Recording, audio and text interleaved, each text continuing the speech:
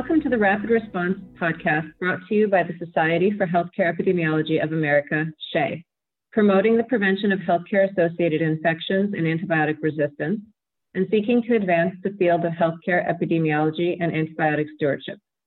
I'm Dr. Chrissy Woods, hospital epidemiologist and medical director of infection prevention at Mount Sinai West Hospital, and I will serve as your moderator. Discussion on the podcast does not reflect SHEA's perspective, but facilitates communication of multiple perspectives and experiences as we go through this challenging time together. SHEA is excited to launch this episode of the podcast, COVID-19 Updates, What We Know Now. Today's discussion will focus on the impact of COVID-19 on women in healthcare.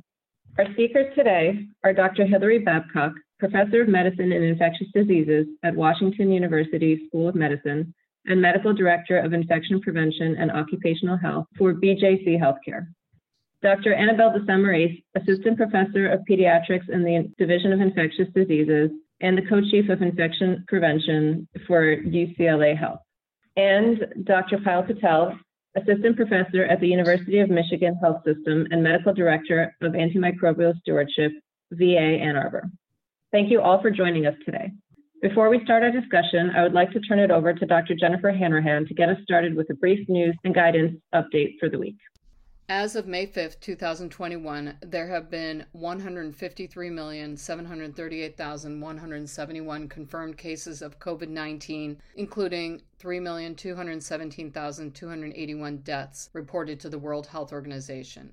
In the United States, 147,894,671 people have had at least one dose of vaccine against COVID.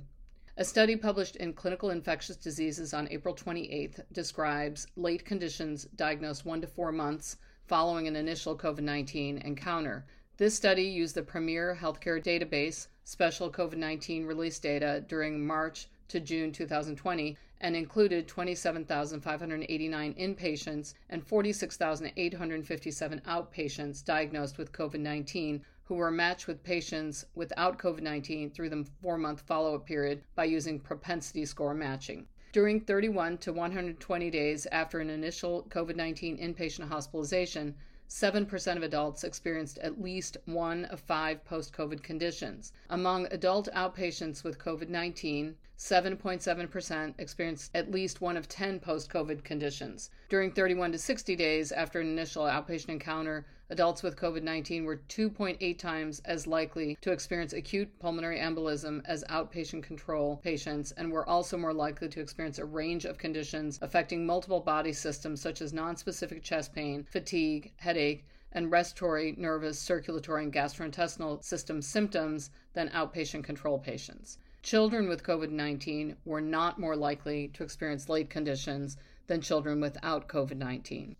An article published in Infection Control and Hospital Epidemiology on May 3rd examined vaccine hesitancy among healthcare workers. The authors state that their institution has offered a messenger RNA COVID-19 vaccine to all employees since January 2021. They collected data on vaccination rates among hospital employees and looked for differences in demographic groups to determine in which groups vaccine hesitancy is the highest. Those who received at least one dose of vaccine were considered vaccinated for the purpose of this study. There was a 71% vaccination rate among all hospital employees as of March 10, 2021. Age over 50, working in a clinical department, and white race compared to Black African American race were all significant factors for receiving vaccination. The authors conclude that in a population with equal access to the COVID-19 vaccine, there were significant differences in vaccination rates among different demographic groups, suggesting that attitudes towards vaccination and not simply access to the vaccine are factors in vaccination rates. One of the many things that changed during the pandemic was medical education. An article published in JAMA Surgery examined the impact of the pandemic on general surgery residents' operative experience. The authors state that the suspension of elective operations in March 2020 to prepare for the COVID-19 surge posed significant challenges to resident education. They examined the association of the pandemic with general surgical residents' operative experience by postgraduate year and case type, and to evaluate if certain institutional characteristics were associated with a greater decline in surgical volume. A retrospective review was performed that included residents' operative logs from 3 consecutive academic years, 2017 to 18, 2018 to 19, and 2019 to 2020, from 16 general surgery programs. Data were collected, including total major cases, case type, and postgraduate year. Faculty completed a survey about program demographics and COVID-19 response. Operative volumes from March to June 2020 were compared with the same period during 2018 and 2019. A total of 1,368 case logs were analyzed. There was a 33.5% reduction in total major cases performed in March to June 2020 compared with 2018 and 2019, which significantly affected every postgraduate year. All case types were significantly reduced in 2020, except liver, pancreas, small intestine, and trauma cases. There was a 10.2% reduction in operative volume during the 2019 to 2020 academic year compared with the 2 previous years. Level 1 trauma centers had a significantly lower reduction in case volume than non-level 1 trauma centers. And that's the news for this week. Thank you, Dr. Hanrahan. I will now move into the discussion with our speakers. It has been a tough year for the health community and really for the global community, but especially for women. Data shows that women have been disproportionately affected as they shoulder the brunt of pandemic life, both in the domestic sphere and on top of their work demands. How do you think women can give themselves time back and improve their quality of life? And how do you think systems can be changed going forward to mitigate this inequality? So I can go first. I think one of the challenges during this pandemic has been that a lot of women are the primary caretakers for their children. And as schools were closed, a lot of women were obligated or had not much choices as far as taking care of their children since schools were closed and maybe they didn't have family support. And so I think one of the things that we need to look to in the future is how can we support women both in the workplace and then also in the home. I think having some opportunities for flexible work schedules at academic medical centers and other health positions would also improve women's flexibility and also allow the other caretakers in the family to have some flexibility to provide and take care of children in homes. I think having more access to childcare could also help so that there's some flexibility if schools are closed or if children can't attend their school due to the coronavirus pandemic because their school is closed or whatnot. So I think having flexibility within these systems would really help women to continue to succeed in both their work and domestic life. Thanks, Annabelle. I totally agree with a lot of the points that you just made. I think one thing that's really important to remember is that there are some situations, of course, where women are the primary and sole caretaker because they really are the sole caretaker. They are a single parent. They don't have family around, to help out. But a lot of women are in dual parent families, and many of them are in dual parent families with men. And the fact that women are still the ones who are still having to make all of the big changes and all the big sacrifices, and they're looking for the job flexibility, still reflects that we expect that of women and we don't expect that of men. And I think that when we talk about job flexibility to respond to emergencies like a pandemic, it just highlights that the smaller emergencies that happen all the time, a kid is sick, a kid falls, and someone has to go get them from school. This concept of the default parent, who's the first call, who's the most likely person to go, still vast majority of the time ends up being the woman in that couple. And I think that this has really highlighted that while maybe that is sustainable, it's not a great plan, but maybe sustainable when it's occasional intermittent events. It's not sustainable when the response is you'll have to be home with your kid who's out of school for 6 months. And so I think that when we look at ways that we can give women more flexibility in their jobs, I think we have to look at ways that everyone can have more flexibility in their jobs so that when couples are having these conversations at home, my husband, also a physician, we had sort of a hierarchy. Whoever has a clinical commitment today, that wins. So if you have to be in clinic or you're on service, then the other one has to cancel all their meetings and stay home. And that works okay. But if you're both on service, then, how do you make those decisions? And the system really has to allow that flexibility so that both people can keep their careers moving forward and both people can support their children. Hillary, I think those are really great points. And I think that it just highlights the need that flexibility in the workplace for both men and women will benefit everyone. Thanks, Annabelle. I think this reminds me actually of a podcast that I listened to recently where they were talking about the late Ruth Bader Ginsburg. And she told a story about how she was the one who was always called from school whenever a child was sick or whenever something had happened. And finally she had had enough. And she said to the person who called her, my son has two parents. You can call the other one sometimes. And she really kind of worked to then not only sort of advance women's equality, but specifically, spoke to the fact that we really do need to kind of break down those barriers, as you've all alluded to, that exist in society that kind of really put the share of the childcare on women. And I think because of maybe it's societal constructs or maybe just the areas of interest that women tend to sort of gravitate towards, there are a lot of women who do end up as healthcare workers, and they really do make up the large share of the world's frontline healthcare personnel. But I think these women aren't always recognized for the work that they do as much as men are. So what do you think women can do to actually gain more recognition for their work during the pandemic? And how can institutions incorporate processes that encourage more equitable recognition? Here at University of Michigan, even before the pandemic, some of my peers and I had started what was an informal peer mentorship program. And I will say, during the pandemic, we continued to meet virtually. And that has been really, really helpful in multiple ways. We really try to, sponsor each other. If someone is working on something, we try to recognize them, whether it's in the university or on Twitter or social media, because sometimes it's easier to celebrate your friends' achievements than it is yourself. But I think that can be a really good and easy way for people to really elevate themselves by elevating their peers, because that's going to be the next generation of leaders. And so I found during the pandemic, especially that a lot of scholarship and literature that has come out, especially for me, but I think for a lot of people, came out of ideas that you perhaps were bouncing back and forth with friends as you were in the middle of, trying to figure out what your stewardship team should do about this whole hydroxychloroquine mess, and you're spitballing ideas with other people, and that can turn into a publication. So I think really thinking about peer mentorship going forward out of the pandemic, I think could be really, really helpful to this question.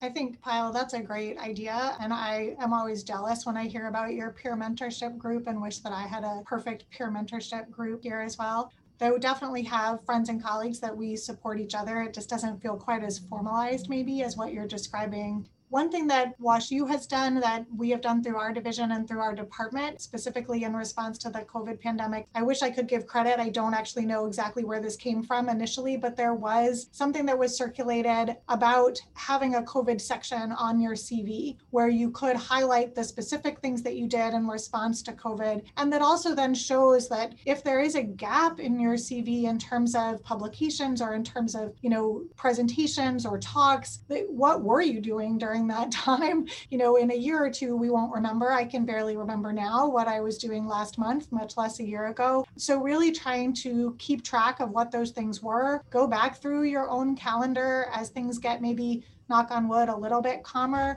Find all those town halls that you did, find those media presentations that you did and media interviews that you did, find the policies and procedures that you wrote for your organization and put them all in this section on your CV that you can really highlight that. And I think that will also help to document that work and to show what a service you were for your organization and for your community. So the things that you've done talking to businesses and talking to community leaders and all of that media stuff that so many of us have been doing is all community education and outreach and should be recognized as such on our CVs. And I think that, can only help going forward.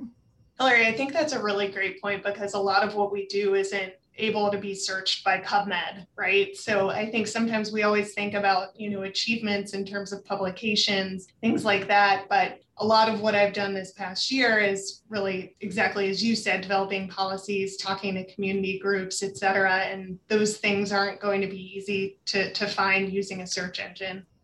Thanks, Annabelle. I think this also comes back to the concept that Kyle touched upon, which is that often, we're not ones who are going to celebrate our own successes. And I think there are some really great ideas, even amongst this conversation, about what we can do to highlight those things.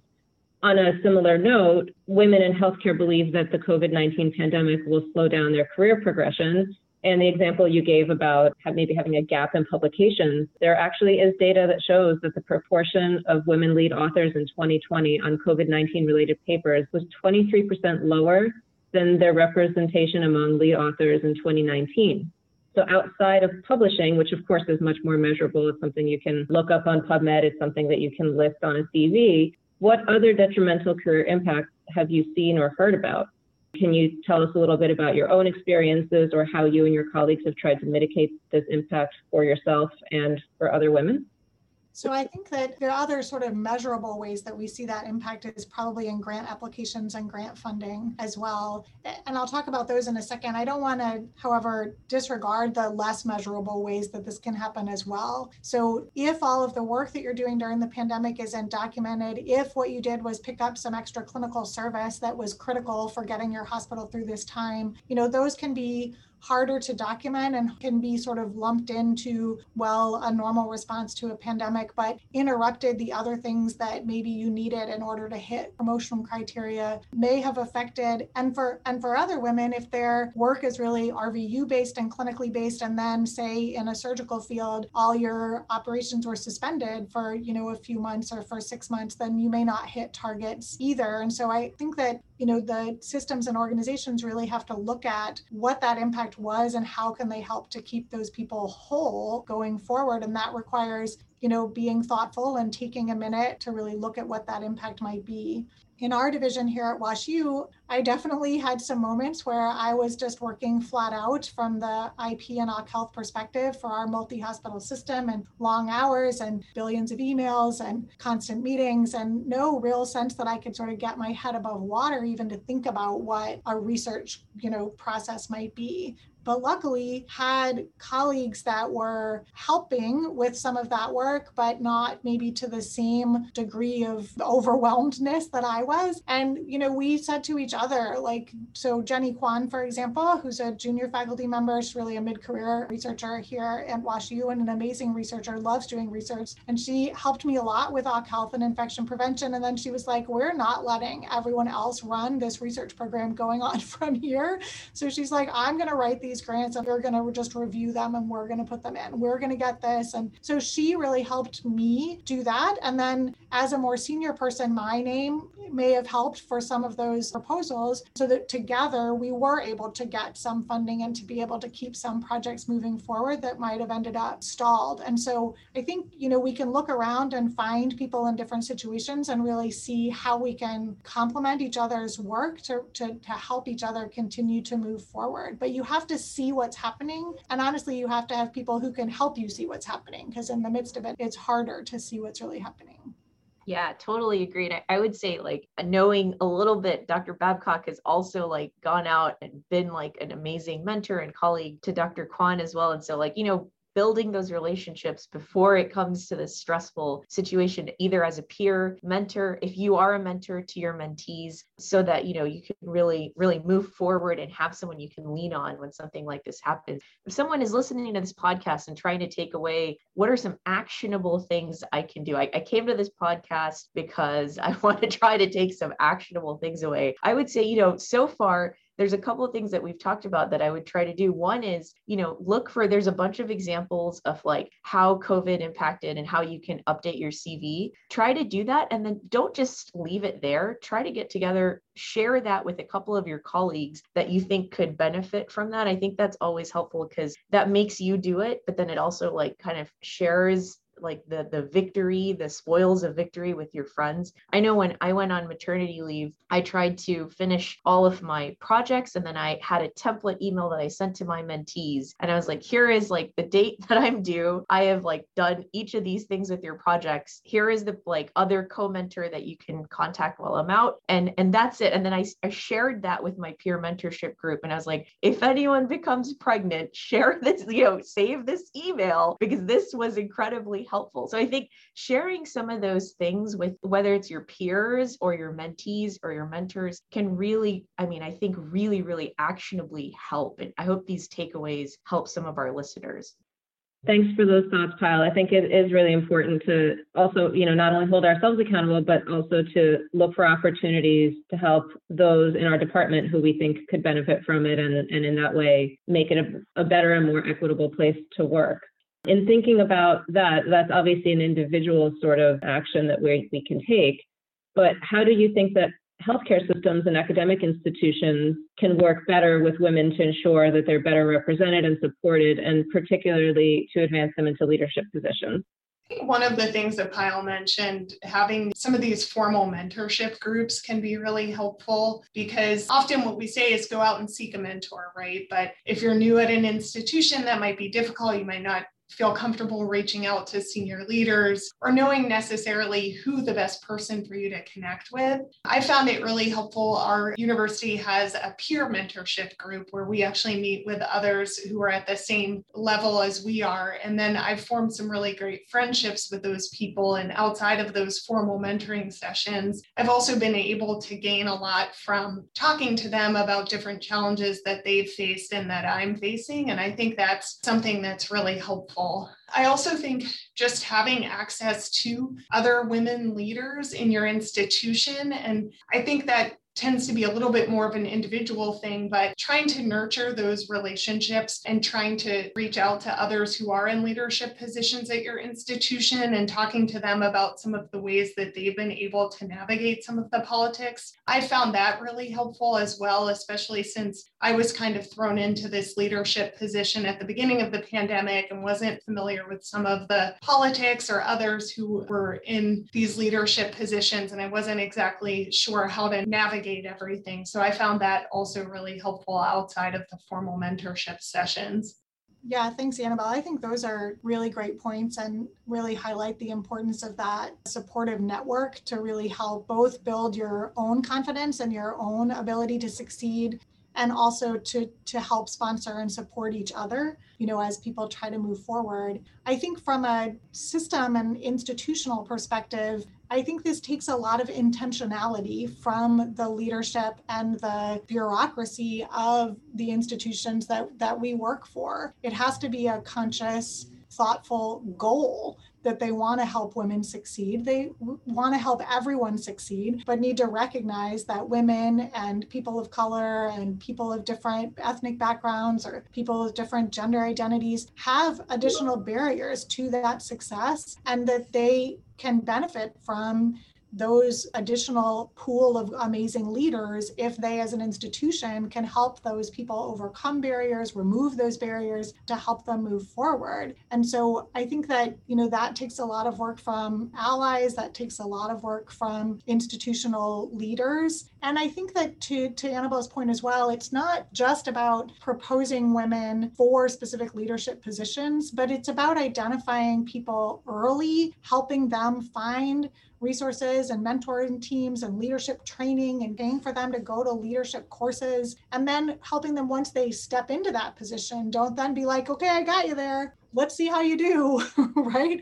Come help them, give them the benefit of your expertise about the politics and the background, and, help them navigate some of those things as they adjust to that new role. So I think there are a lot of ways that people can do that, but it does take just this very thoughtful intentionality, which I think is sort of hard to describe and build. And so it's hard to benchmark on. We don't know a better way to sort of describe or to require that happen. Hillary, I couldn't agree more. I think sometimes, there are people who come in new into a field and They definitely have something about them that sort of makes those around them say, this would be somebody who could be a good leader in the future. And I think it is important to give them access to resources to get them there. And to your point, once they are there, find ways to continue to support them. And as we think about our own field and about women who might be new to healthcare epidemiology and infection prevention, do you have any advice for people who are new to the field?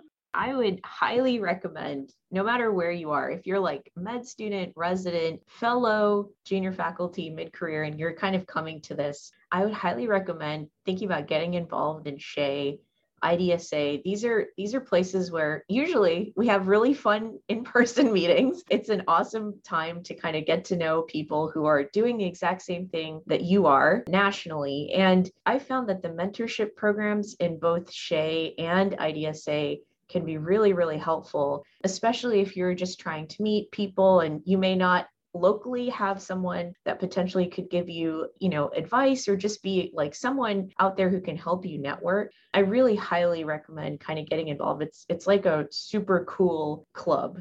I am always happy to be a spokesperson for SHEA because I totally agree. SHEA has been an incredible support for me throughout my career, both through the skills that I learned there, the evidence base that I can be refreshed on every time I go to a meeting or do one of their educational activities, but also through the colleagues that you meet there. I think particularly healthcare epi, stewardship, infection prevention, these can end up being kind of lonely roles at your own facility, especially if you're not part of a system or a big group where there's a lot of you doing that work. You take a lot of pressure and there's a lot of questions and you need that team of people that you can rely on. And I've been doing this a long time, but during COVID was absolutely texting with colleagues and friends from SHEA at other institutions so that I could come back to my institution and say, we are not alone in doing this, or, oh, we are alone in doing this and we should shift this in a different direction. But that has been really helpful. And to be able to complain to each other, we all hear the same pressures and the same,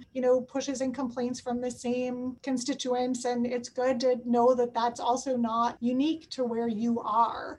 It also, just from a personal and promotion standpoint, when you eventually, if you're in an academic setting and you need to be promoted, you will need letters from people that are not at your institution. And SHEA and IDSA are great ways to have that network so that you can identify people who will recognize your expertise outside of your organization, and that will really help you in your own career advancement as well.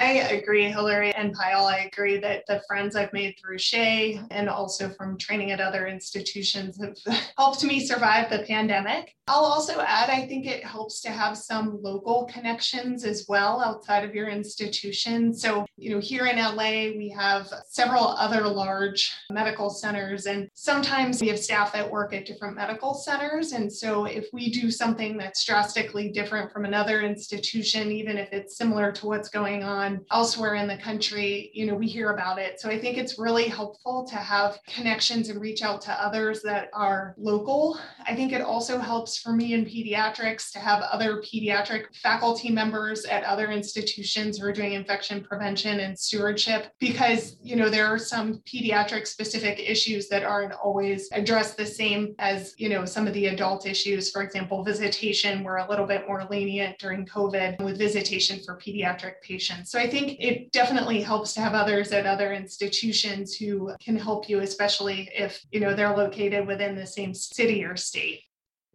Thank you, Annabelle, and thank you all for that little bit of advice. But one thing I think that's also important to remember is that we do have members within infection prevention who may not be doctors, and there are other people who come to this from different walks of life, whether it's through a master's in public health or nursing, and there are other good organizations for them to reach out to as well. Obviously, the resources from SHEA are incredible resources, and we would encourage everyone to look there.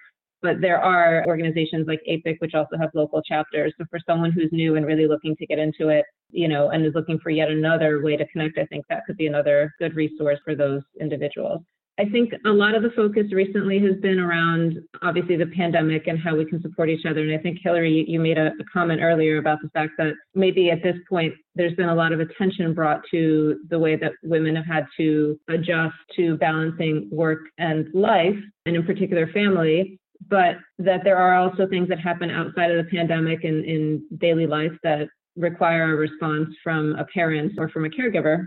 And in thinking about that, how do you all think that we women can take care of one another beyond the pandemic, beyond just the immediate sort of need now? Yeah, this podcast came out of a discussion that we had at SHEA, and we kind of touched on this. And I think that one theme that we've kind of heard during this podcast is flexibility is great. So if you are a boss, if you manage other people, my hope is that you'll come out of this being a little bit more flexible, even in your own group. One thing that I mentioned that I had been trying to do, I haven't been able to do it since I've been on service, but I've been trying for one standing call a week to go outside or exercise during that call. And sometimes you got to kill two birds with one stone, especially if you wear multiple hats in your family as well as at work. And that's been one way that I've been trying to kind of move things and become a little more flexible. But I'm interested to hear what you guys think that coming out of the pandemic that we can save and keep with us moving forward. I have also, as anyone who knows me knows, I am really not an exerciser, but I have been trying to at least get outside and go for a walk as often as I can. And so if I aim for every day, I probably get 2 or 3 times a week, and that's good. I have also, to Pyle's point, I have a couple of little hand weights now, and I keep them next to my desk at home. And I have some, literally, I'm not kidding, heavy books like in my office. And so sometimes during calls, I can use those to do sort of a little bit very mild resistance training and stretching, like during a call when I don't have to be talking all the time and don't have to be on camera. So I'm definitely going to try to keep that.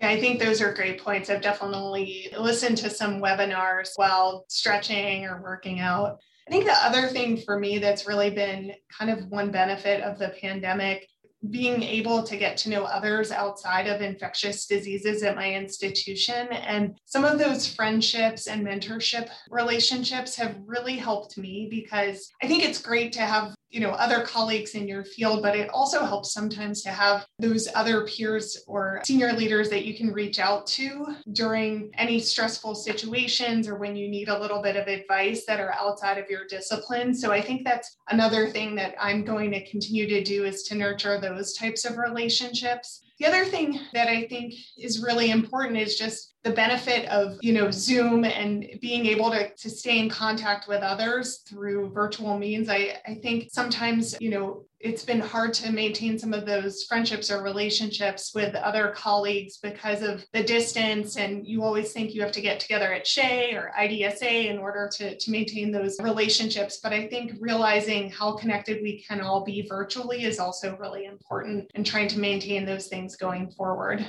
I think that was really true, Annabelle. I think I also met some good colleagues in other areas that I hadn't worked with as closely before this happened.